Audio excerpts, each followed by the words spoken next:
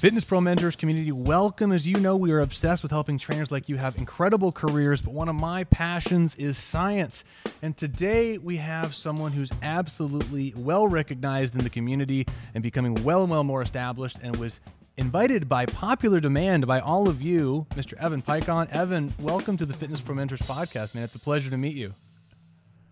Yeah, thank you for having me.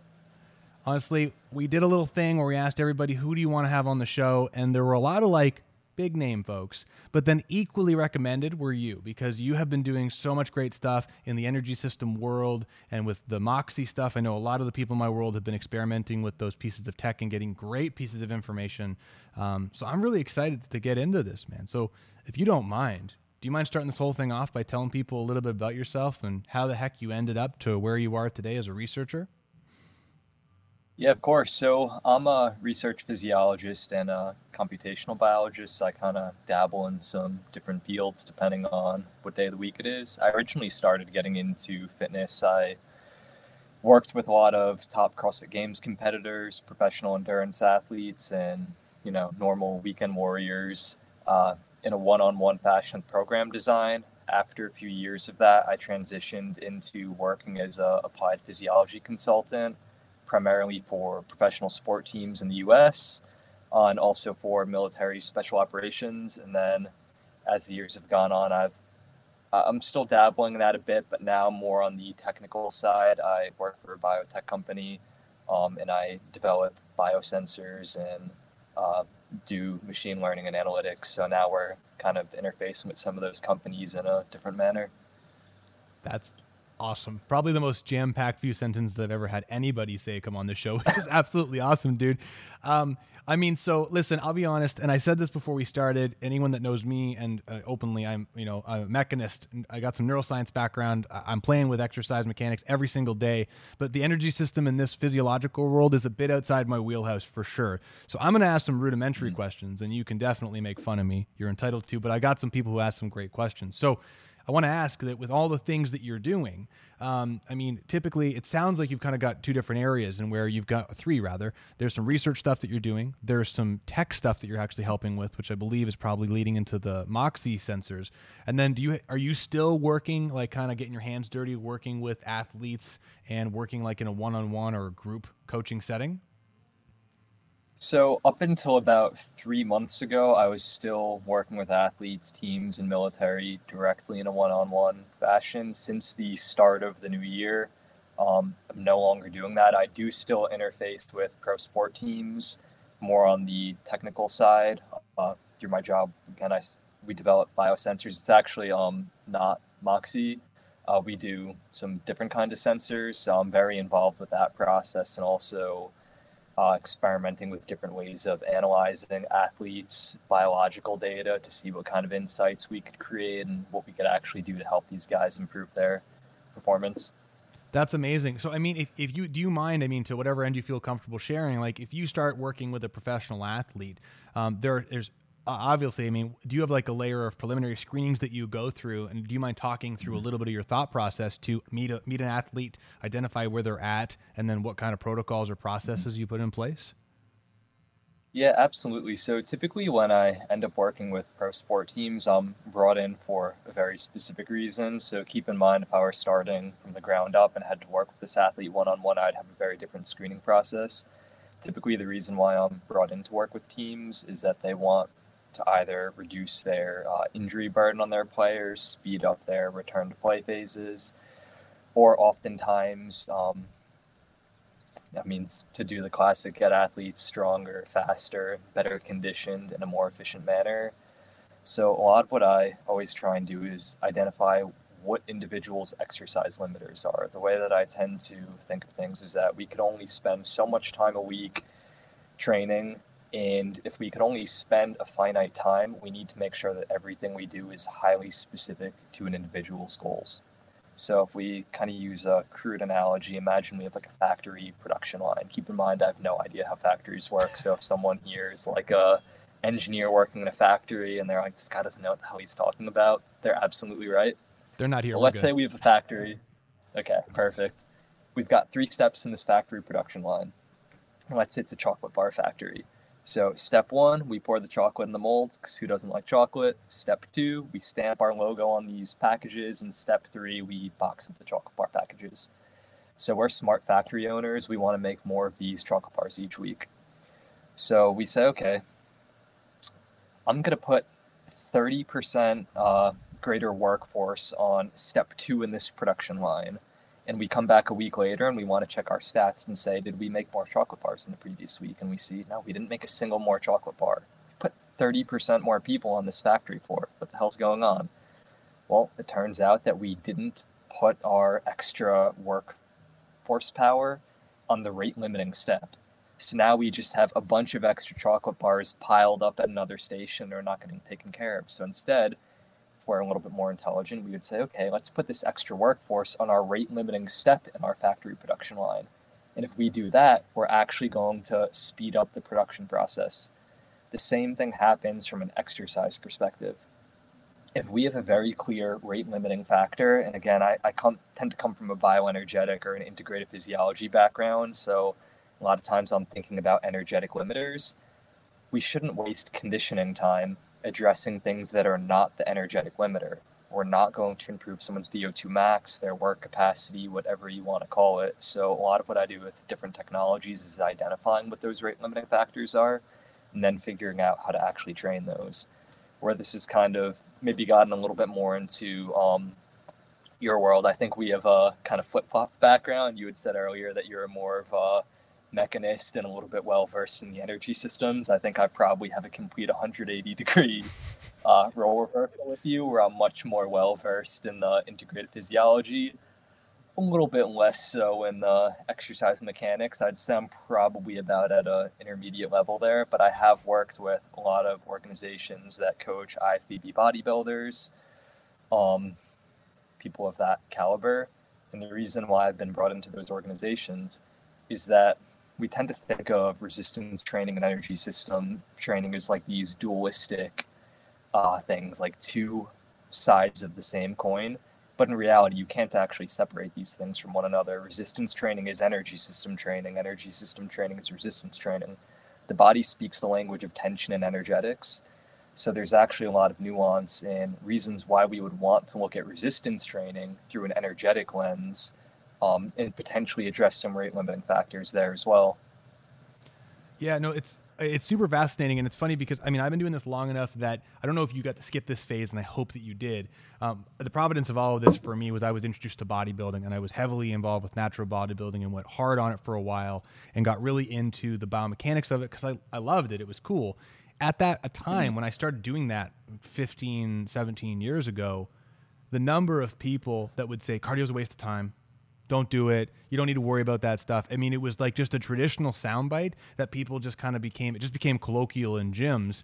And it seems that the last few years that it has come, especially with the adjunct of CrossFit becoming more popular and people obviously getting in ridiculous conditioning levels from doing highly aggressive forms of exercise like that, it's clear that there's something about the conditioning side of things that's really important.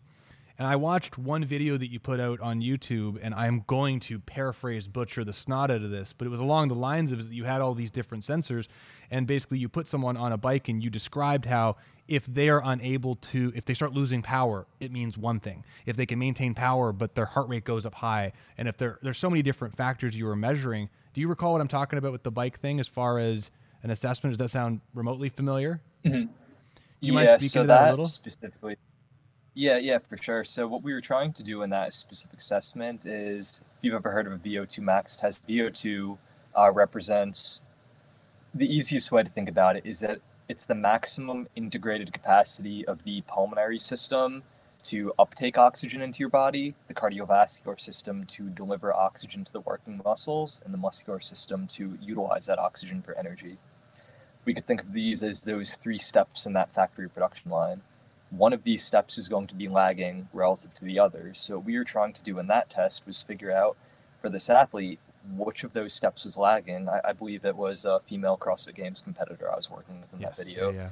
We were trying to understand, is she limited by her pulmonary system, her cardiovascular system, her muscular system? And if we could identify that rate limiting factor, then we could be very strategic with her training to figure out what does she actually need to do to improve her conditioning. We could even say the same thing about bodybuilding, though. For example, we know that ultimately we want mechanical tension in the tissue. That's going to lead to a whole signaling cascade that is going to eventually lead to increases in muscle protein synthesis and accretion of muscle proteins.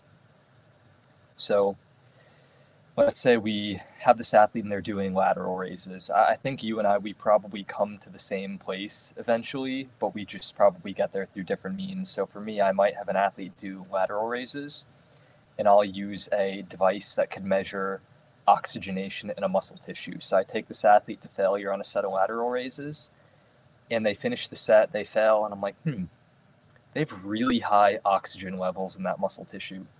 That's not sitting right with me, because what I know is that there's an oxygen conforming response in this tissue. As you utilize oxygen at a faster and faster rate, and as you deplete oxygen in a tissue, there's going to be an increase in peripheral muscle fatigue. And that has to do with how we're handling ions in the tissue. That increase in peripheral muscle fatigue is going to increase motor unit activation and eventually cause mechanical tension. So if they're not deoxygenating the tissue, they're not getting mechanical tension. So now what I do from there is I kind of step backwards and figure out, well, why aren't they able to deoxygenate this tissue? Sometimes for a lateral raise, you might see, particularly in CrossFit athletes, what we call hyperinflation patterns. These athletes are very good at breathing in, but they have really weak expiratory muscles. So they get stuck in this chest up posture, very extended thoracically, and they're not putting themselves in a good position to leverage the lateral delts. So we could work through that from more of an energetic lens to get them to where they could actually train their lateral delts in hypertrophy. It's probably not that dissimilar from some of the things that you may do, but we're thinking about it through a different lens. So this is where coming into some of these organizations that work with bodybuilders, a lot of the things that I do are the same as what the coaches in these organizations do, but by being able to kind of find a unifying language that we could talk to one another, we ended up finding some really interesting findings, like how loading a muscle in a lengthened position versus a shortened position, what is different energetically in the tissue in those two scenarios. So how does this influence what kind of stimulus we're going after in training? We could start to get into these very nuanced topics there. Yeah, you said so much. There's like three things I wanted to ask you, but I want to come back to, first and foremost, you were extremely kind by saying we would probably end up in the same spot. No, I appreciate that. But I want to come back to, so you said something interesting, that you have the lateral divisions of the muscle. I might paraphrase this, so please correct me if I do, but you get the lateral divisions of muscles from doing an abduction exercise to try and grow some muscle there. You identify through your mechanisms, there's a high level of oxygen saturation there, which means it's not you're not depleting that, and you can't get to the place where you're getting the tension required to get the hypertrophic response and have those. So if that's the case and you come back, were you saying that in that scenario specifically that you would actually working on exhalation rather than inspiration, like more kind of central axial skeletal wise, and then build up that skill set, and that will help the transition, without oversimplifying it, to potentially more lateral division shoulder hypertrophy? Yeah, totally. And it's not that different than how I'd approach someone, like, for example, the athlete on the bike trying to improve their VO2 max. Yeah. Ultimately, you still have to start in the same place. What does the axial skeleton look like? If that athlete's stuck in thoracic extension, they're probably not going to be getting their VO2 max that high, because they're not going to be able to fully exhale and clear CO2. So kind of coming back to what we talked about earlier with foundations, the foundations are always number one. What does the axial and appendicular skeleton look like at rest? Is that okay? What does it look like when it's moving? Is it still okay? If it is, what does an athlete's breathing mechanics look like as they're going through their positions? Are their tidal volumes sufficient, i.e. are they actually breathing in enough? And then subsequently, are they breathing out enough? What do the respiratory frequencies look like? And we could just keep spiraling out from there in getting more specific, of course, to what kind of training they're going after and what the adaptations are. I love this, man. So, the majority of the work that we use, we're using handheld dynamometers to measure output from right to left. And I have come from Jacques' influence in a very positive way. And then another scientist named Charlie McMillan exposed me to post-activation potentiation, which really helped us clean up some of our hands-on processes when preparing someone's skeletal muscle for exercise and whatnot. I will say that it's been just the last 3 years that the realization of how important everything you're talking about with oxygen saturation has really been a game changer. The demographic, we have a business here called Strata Internal Performance, and we've got 8 trainers, and almost all of them, which are full-time. And our demographic we work with are basically people who have pains, and it tends to lean more towards the 65 plus age demographic. And we focused forever on just strategic resistance exercise and frankly grew a good business from that.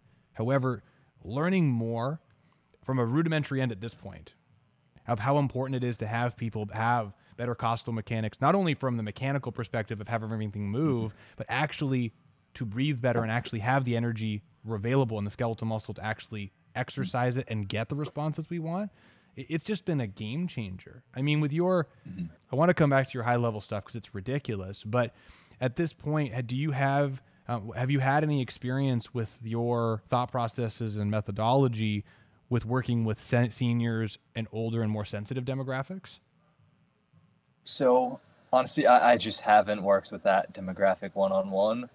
So I could imagine the importance of these topics, but I just don't have the hands-on experience with it. Well, let's play a game because I'm super motor learning muscle focused, and I'm interested in trying to eradicate that bias.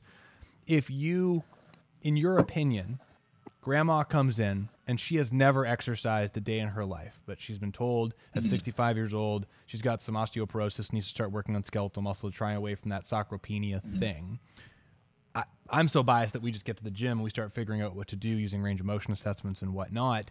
In your opinion, do you think that there would be some great, where do you think grandma should start? Do you think she should start off by building some base motor learning and trying to build some control in her body and then move to some more oxygen management and learning how to use her, frankly, energy better and then go back to more specific goals? Or do you think she should work on energy system stuff first? Or I'm just interested in your thoughts. Yeah, I mean, when we're working with someone that's very deconditioned, the reality is we're probably working on everything at all times to some degree. So I don't know how hyper specific I would even get with this population. I mean, definitely get them moving well, make sure they're not going to injure themselves.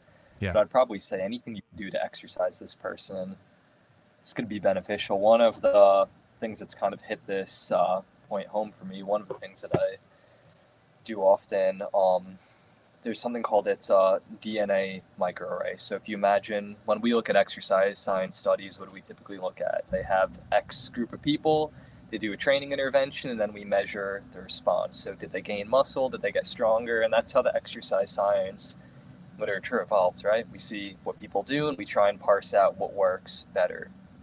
There's actually a whole other field of exercise science that doesn't get talked about often, which is molecular exercise physiology. So what happens in these studies is we still measure the performance outcomes. One of the things that we do is before the study, you take a blood sample from everyone.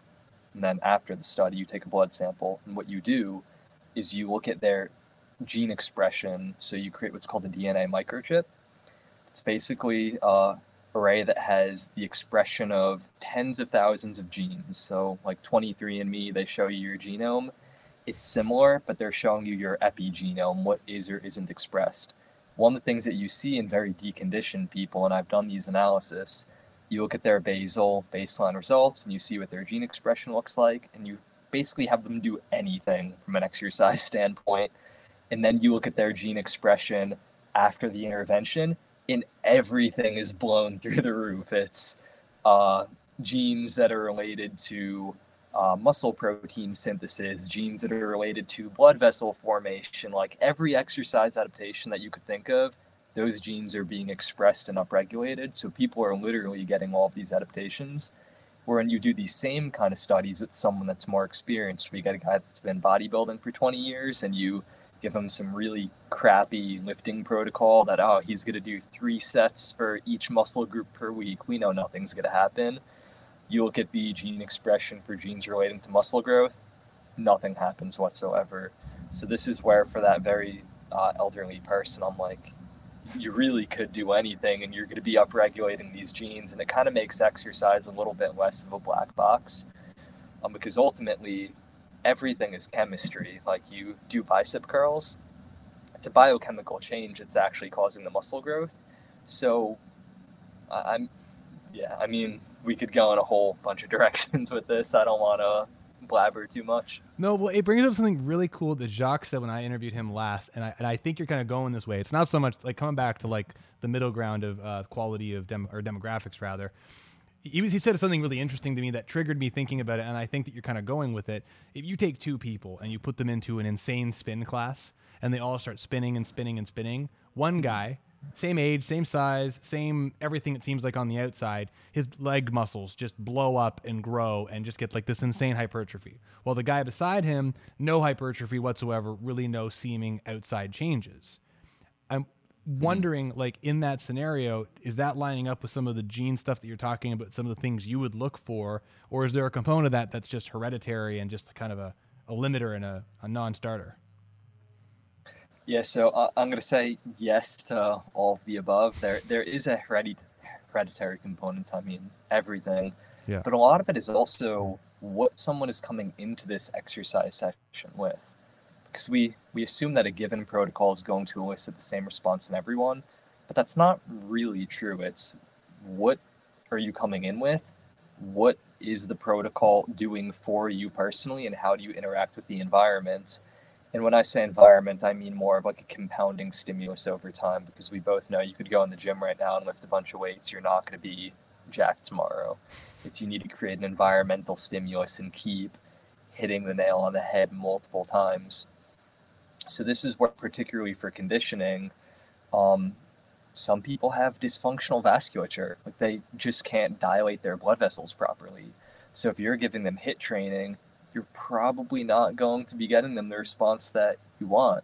Where other people, they are very limited by their cardiovascular system's ability to supply oxygen to the working muscle. So if you have them just doing a steady state bike for an hour, you're actually probably making them hypoxic in their peripheral tissues rather than getting these central cardiovascular adaptations that you want. So it's where we could get to this point and say, hey, this protocol should do X, Y, or Z from more of a textbook classical perspective.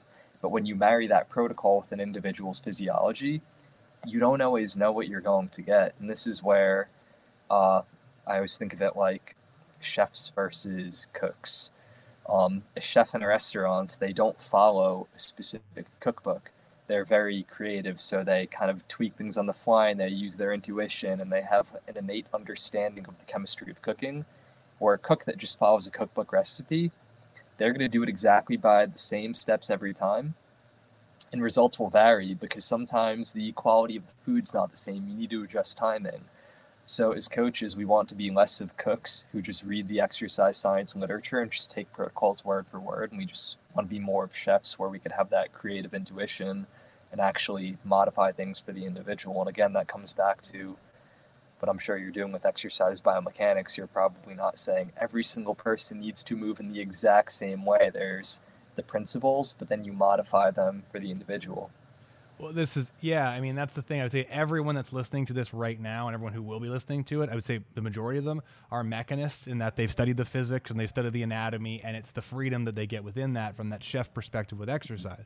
But I would bet that a solid 80% of the people that are listening to this, the things you're talking about, makes 100% sense, but no one has an idea where to start. And what I'd love to ask, I have some advanced questions from a few different people. Advanced that I don't understand them, so they're a little outside, but I've been having fun with them. What I'd love to ask is, I've got a gym with a team of trainers, and we've got a bunch of trainers in our program and a bunch of trainers that are just in our community. If someone is just listening to you for the first time, everything you're saying makes so much sense, because, I mean, how many people come and see a trainer and they go, just get on the bike for 20 minutes and we'll get started, and they're accidentally creating potentially a hypoxic state that creates a problem. Or they try to do something and they're trying to do an exercise following the exercise rules, and they don't get the hypertrophic response, the strength response, the endurance response, or whatever. So I'm new. I don't know all of this. Where does a trainer start to get into this, and how far and how easily can they access some of these protocols and thought processes to start doing some of these assessments? Obviously not at your level yet, but where does a trainer start? Yeah, so I'd say this is probably similar to exercise biomechanics in that once you start learning about these RTS concepts, things get a little bit more complicated before they actually get simpler. Like once you've really mastered those concepts, you could apply them in a very fluid manner. You don't need to think through all this complexity. It's kind of similar with the energetics. Things get a little bit more complex until they ultimately become simpler and more practical. So before even getting into any of the deep physiology and bioenergetics, I would just recommend people look up a concept called speed preservation profiling. It doesn't require any understanding of bioenergetics. Essentially, it allows you to understand how someone preserves speed over time. So if we take two very extreme avatars, we have one person, they run an 800 meter all out, they run 2 miles all out, and they run 5K all out. But their average pace on all of those distances is the same. It's kind of that person that you look at their 1, 3, and 5 rep max on a back squat, and you're like, these are all a pound and a half away from each other. There's something a little off here. Versus a very extreme avatar on the other end, where you look at their 800-meter time and it's phenomenal. You're like, man, this guy's a elite level 800-meter runner. And you look at their 5K time, you're like, did he crawl through mud on this 5K? Like, what is going on here? They have no ability to preserve their speed. Those are clearly two people on very extreme ends of the spectrum. That person who has one gear, they kind of hold the same pace no matter what they're doing, they're going to be limited by their rate of oxygen utilization in the muscle. Assuming they don't have some kind of tissue pathology, they probably need to do something quite high intensity to stimulate mitochondrial biogenesis, so stimulating little energy factories in the muscle that are going to allow them to utilize oxygen at a faster rate. That could be a repeat sprint protocol, it could be a lot of different things. It might even just be resistance training. The person who has that big speed drop off, they're very fast, but they have no ability to preserve speed. They probably need to work on developing their pulmonary system or their cardiovascular system. The caveat, though, is that these people typically can't really do the things that we all think about as like long, steady state conditioning. So you often have to make it look quite different. So maybe instead of having them do a 5K run at a moderate threshold pace, maybe instead I have them do 25 200-meter repeats at that same pace with a 30-second rest in between. What that's going to allow them to do is relax the muscle and get blood restoring, because one of the things that we don't often consider is that the cardiovascular system is a big closed loop. The same blood that's ejected from the heart is the same blood that's coming back to the heart. What happens with a lot of these individuals is they contract their muscles with a lot of force, but they don't fully relax the muscles. So blood pools in the veins in the extremities. Well, if blood's pooling in the veins, less of that blood is coming back to the heart. That means they're lowering their own cardiac output. So now they're not getting these centralized adaptations that we want them to. So this is just a very simple way to look at it. Integrative physiology, the deeper you go and the more complex it gets, because you need to consider how the brain regulates blood flow to the tissues. You need to consider metabolic regulation of tissues. It's a lot of different layers of complexity. So only because, I mean, it makes perfect sense.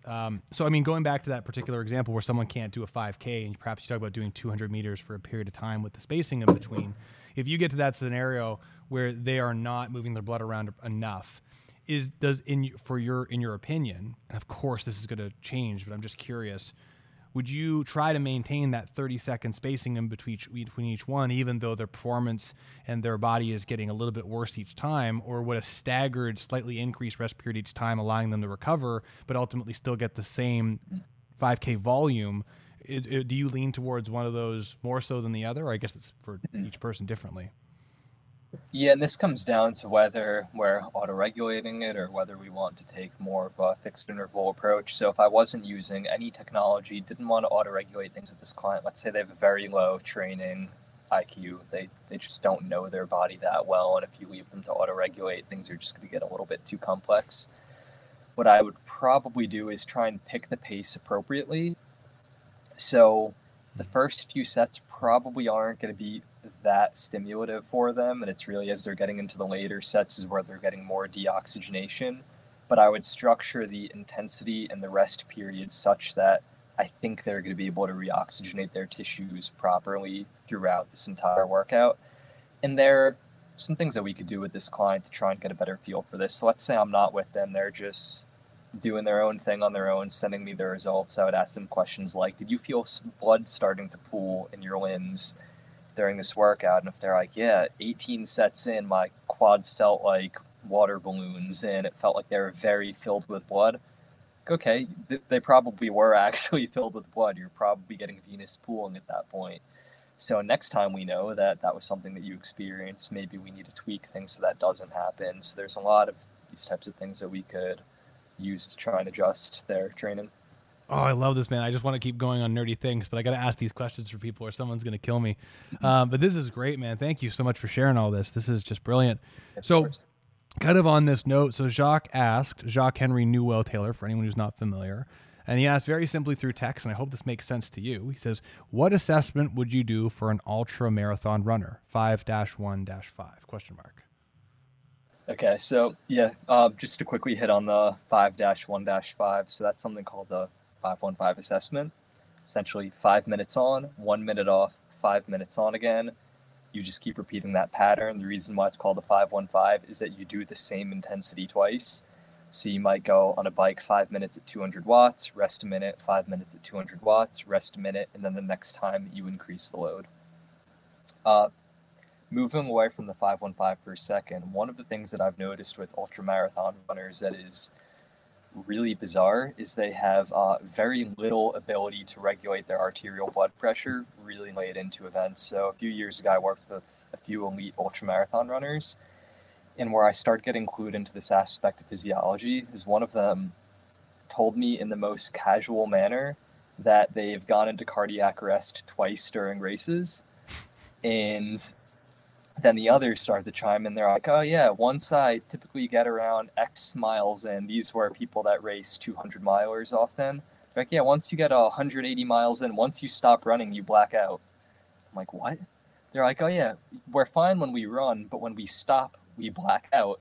And then we wake up a few minutes later and we're fine. But then anytime we go to a pit stop and we stop running, we just faint. I'm like, what is going on here? Well, it turns out our brain's always trying to regulate our arterial blood pressure. It's something that you keep it in a very narrow range. Arterial blood pressure gets too high, you're obviously at risk of stroke, among many other things. It gets too low, you faint. Well, when you're running, you're vasodilating the extremities. So you're essentially opening up the pipes, and your heart's increasing to get blood to the extremities. Well, one of the issues is that the skeletal muscle pump, it's essentially a second heart. So we think of our main heart in our chest. The skeletal muscle acts as a second heart in the periphery. So we push blood out to the extremities, the muscles contract and push blood back to the heart. And you really never see a failure of this system under normal circumstances, because even right now at rest, we have some base level of muscle tension. If you've ever heard soldiers, when they stand up for hours in a row, sometimes they black out. One of the ways that they could prevent this is you just lightly flex your calves a bit and you push that venous blood back to your heart. Well, what happens in these ultramarathon runners is they're so vasodilated and their muscles get so fatigued that when they stop running and their muscles aren't contracting, they don't have enough muscle tone in their periphery to actually maintain their blood pressure. So they just get this huge hypotensive event when they stop running, and then they faint until their blood pressure normalizes and they come back. So with ultramarathon runners, it's really hard to parse this out in something like a 5-1-5 test or anything that we're going to do in a gym. Personally, I can't think of any amount of money that someone's going to pay me to watch them on an assault bike for 17 hours while I put them through a physiologic assessment. So I typically think that this is just going to be an issue for them. It's just the reality of the sport. So it sounds so counterintuitive, but improving their ability to create tension in the periphery, that's going to be such a huge factor. The second one is going to be improving their maximal cardiac output. Oftentimes people don't really think about this for ultra runners because they really are never hitting peak cardiac outputs in their event. They're kind of just chugging along at relatively low cardiac outputs. But the reason why we want to improve the maximum cardiac output is if we raise the ceiling up, then they're doing their race at a lower percentage of that. So when they are getting so far into these races that they have this extremity vasodilation, when they stop, they're able to increase their cardiac output enough to actually maintain their blood pressure and maintain their consciousness. Where if they're running at a higher percentage of it, when they stop, they're putting themselves at risk of that hypotensive event. So it's a lot of kind of like weird pathophysiology that you need to deal with in these populations because their sport is doing something so inherently threatening to blood pressure regulation. Well, I mean, and on that note, just like with that last sentence, are there athletes? I mean, I think of CrossFit athletes like this, and if anyone has a problem with it, they can let me know. But what they do in that high level, it's so insane the amount of volume and how aggressively are they approaching it. In some cases, are you working with athletes and you full well know this is an insane thing that you're trying to do with your body, but here's the best way to move through the China shop without breaking stuff? Yeah, and that's exactly it. I mean, I don't tell athletes that they shouldn't go after these insane goals. It's more that they tell me they're going to, and then I work with them to figure out how to get them there as best as possible. It's the same thing. I've worked with multiple podium CrossFit Games competitors, a lot of the athletes in the top 10 on the male and female side. And you're right, it's an extreme sport. The things that they put their bodies through are insane at times. So it's just figuring out how to work with that as best as possible. So I want to move on to a question that one of our community members, Rob, is asking, and he's asking, how does watching muscle oxygen saturation and desaturation, as well as monitoring arterial and venous occlusion, play into appropriate dosage of exercise, load, range of motion, timing, repetitions, rest in between sets, and so on? Yeah, so the short answer is that I'm assuming this is geared towards resistance training. I'm going to make that assumption. If that's not true, my bad. So hypothetically, let's say someone is lifting weights and they're not able to get venous or arterial occlusion. One, they're probably not going to be an effective intensity range. And just to define these terms, we could think of venous occlusion. If you've ever turned on a hose and you squeeze the end of the hose so the water starts to pool in the hose and swell up and it can't escape, that's what you could think of venous occlusion like. So in simple terms, you're creating enough tension in the muscle tissue that blood's still able to get into that tissue, but it can't escape, so it starts to pool there. If you create even more tension, now you occlude the artery, so blood can't get into that tissue or out of that tissue. When you look at the hypertrophy literature, depending on what body, it suggests that roughly from 30 to 90-ish% of someone's 1 rep max is going to be it's called an effective loading range for muscle hypertrophy, assuming you take a set to near failure. But that low end cutoff of that range does vary. It's not a hard 30% for everyone across the board. There's some studies showing that people could get hypertrophy with as low as 20%. Some people, their low end cutoff is 40 or 50%. A lot of this has to do with what load you begin to get venous occlusion. If you have steady blood flow to a tissue at 50% of your 1 rep max, you're not going to be able to deoxygenate that tissue and create that peripheral fatigue that is going to lead to mechanical tension. Where on the flip side, if you're someone that's actually creating occlusion at 20% of your max, it's probably going to be a range that you could get hypertrophy. Now, the big caveat is that actually identifying venous and arterial occlusion is much harder than most people realize. In the past, I've created continuing education content for a lot of sports tech companies, and just by virtue of the audience that you have to speak to in these kinds of courses, it's people that are new to the technologies, so we need to simplify things a bit. And I think I've oversimplified a lot of these concepts in the past to where people will visually look at some of these data trends and believe that, oh, that's venous occlusion, that's arterial occlusion. I'd go so far as to say that you can't actually identify these things visually by looking at these data trends. It actually requires some statistical analysis of the trends to understand certain relationships and see if these things are occurring.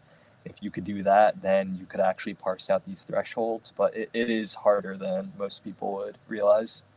Well, I mean, on that note, I mean, 2 questions. I mean, one, weekend warrior, is there any subjective sensation that a very intuitive body person could have to know that that's happening? And or if not, is there any, oh, I even hate asking this, but is there any like ballpark style set and rep scheme that you would recommend in that? Do these style sets traditionally to try to create this occlusion response in these 2 areas, and then do the tension-based work or anything like that? Yes, I mean, a ballpark sensation, totally. Like, imagine if you pick up a 5-pound dumbbell right now and you curl it for a set of 10. You're probably not going to feel that much. There's just going to be very little pump in the tissue. You're not going to feel tension. Or once you start getting to more of an effective loading range, after you do a set, you're going to feel blood engorging the tissue to some degree. It's going to feel full. If you put your hand on it, you may actually feel heat in the tissue, and that's because there's more blood there. So a lot of these sensations, blood pooling in a tissue, feeling actual heat on the tissue, these are all good signs that you're probably creating these occlusions in the muscle. In terms of rep ranges, set ranges, I mean, I tend to be a little bit simplistic in this, in that I work backwards with, is the exercise going to be sufficient for what we're going after? Is the load roughly in the range that we want it to? And then I would think, okay, what is the proximity to failure that we want you to get to? And then I just have people auto-regulate the interset volume in most cases. So I'm never really working with defined set or rep ranges. That's usually the one thing that we're leaving up in the air. Well, that brings up, like, this is a cheesy question, but I mean, and I've taught a lot of mechanics classes. I've had people ask this, and my answers varied over the years. But I mean, on that last set and rep thing, forgetting about sets and reps, but let's say you've got an optimal resistance and you're going to you can go to an adequate place of failure. Do you think that there's value to doing a set or two or a handful of sets, not to fatigue, to try to create more of a blood flow occlusion style response, and then doing more of the tension go to fatigue work, or going to fatigue each set and accumulating? I feel like I'm asking the most stereotypical bodybuilding question, but I'm actually just curious. It's a great question. This is where, like, I always think in the context of what is this, like, if we want to make this single session as effective as possible, or are we trying to maximize stimulus across multiple days or a week? So it's always with the context of what are we actually going after today. So for example, if, let's say, for whatever reason, context aside, we decide that today we want to load the bicep muscle in a lengthened position. Well, one of the things that I know about loading a bicep in a lengthened position is that you're more prone to compressing your blood vessels. So you tend to desaturate the tissue faster, but there's less of a change in blood volume in that tissue. Well, just knowing energetically what's going on in this circumstance, you're going to be more prone to muscle damage. There's multiple reasons for that. Primarily thinking about the structure of ATPs, what's called a biological hydrotrope. Essentially, ATP is like a scaffolding of the cell. But in these cases, I know that you're going to be limited by your total set volume. So I would typically keep the repetitions in reserve a little bit higher so we can leverage more total volume and get that area under the curve of stimulus higher. Where if we're loading a muscle in a shortened position, you actually deoxygenate the tissue at a slower rate, but you get a greater change in blood volume in that tissue. So what happens when you load the muscle lengthened is once oxygen in the tissue bottoms out, the set's done. Like, you can't get another rep in. Or when you load a muscle in a shortened position, you could bottom out oxygen in that tissue, and you could continue performing more work with the tissue in this hypoxic state. It's because you're progressively able to push more blood into the tissue. So in this case, I'd be more comfortable taking the set closer to failure, knowing that we're still able to get more blood in. And then when you do a rest period, you could reoxygenate the tissue and you could leverage more set volume. So it's a lot of it is, what are we trying to go after from a stimulus standpoint? What makes the most sense in the context of the day, the week, which is always a cop-out answer. It's one of those, no. You know. It's cool. I mean, I don't know if you're familiar with Arthur Jones, the founder of Nautilus, but I mean, in exercise mechanics land, I mean, he was all about the 1 to 2 sets. He's creating the perfect resistance profile through the CAM. So that way, this exercise, there was an appropriate amount of resistance loaded to the strength curve. So if they were in the shortened position and it was weaker, decreased resistance, I'm sure you're familiar with that. And he was really all about, like, being as efficient as possible. And he did the Colorado experiment trying to showcase hypertrophy. But I would say, like, I jumped into that world, I went all in, and to me, that, I don't know, but to having that quote unquote, if you even could, having a perfect profile consistently through an entire range where there's a theoretically an even loading through the most massive range possible, it seems like you would create like a hypoxic state really quick, but you wouldn't be able to necessarily benefit from the extremes of focusing on the lengthened end and or the shortened end, which creates like a really interesting, juxtaposition to how a lot of these bodybuilders thought about it in the 70s and 80s. It's very interesting.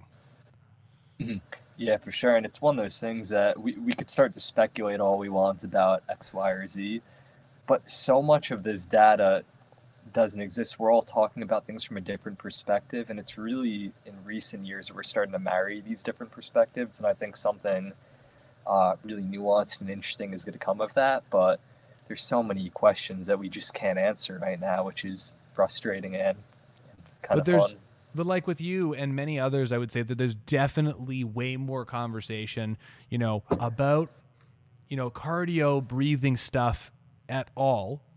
And not in the cheesy sense for weight loss, but really about how it benefits every other part of the system, which is just like, it's really cool. It's really, really cool. And I have to say, I mean, to anyone that has, I got to compliment you because your delivery of this stuff is, you have the science and you're also to break it down. Your ability to break it down is just fantastic. So I love that.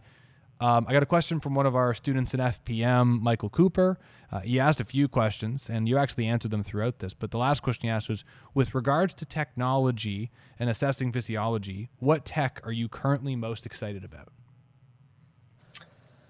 This is a easy question for me. I can't give too much details though. Is I work for a company called Nox. We're a biotech company, and we're developing a next gen wearable that the measurements that our device will take, there is no other device on the market that makes these. It's measurements that used to cost hundreds of thousands of dollars to measure in a lab, and we're making it non-invasive and portable for cheaper than really any other wearable on the market. It's going to have applications for resistance training, injury prevention, improving endurance, and where a lot of these types of technology like Moxy or metabolic analysis that people are familiar with, you really need to know your physiology to get use out of these.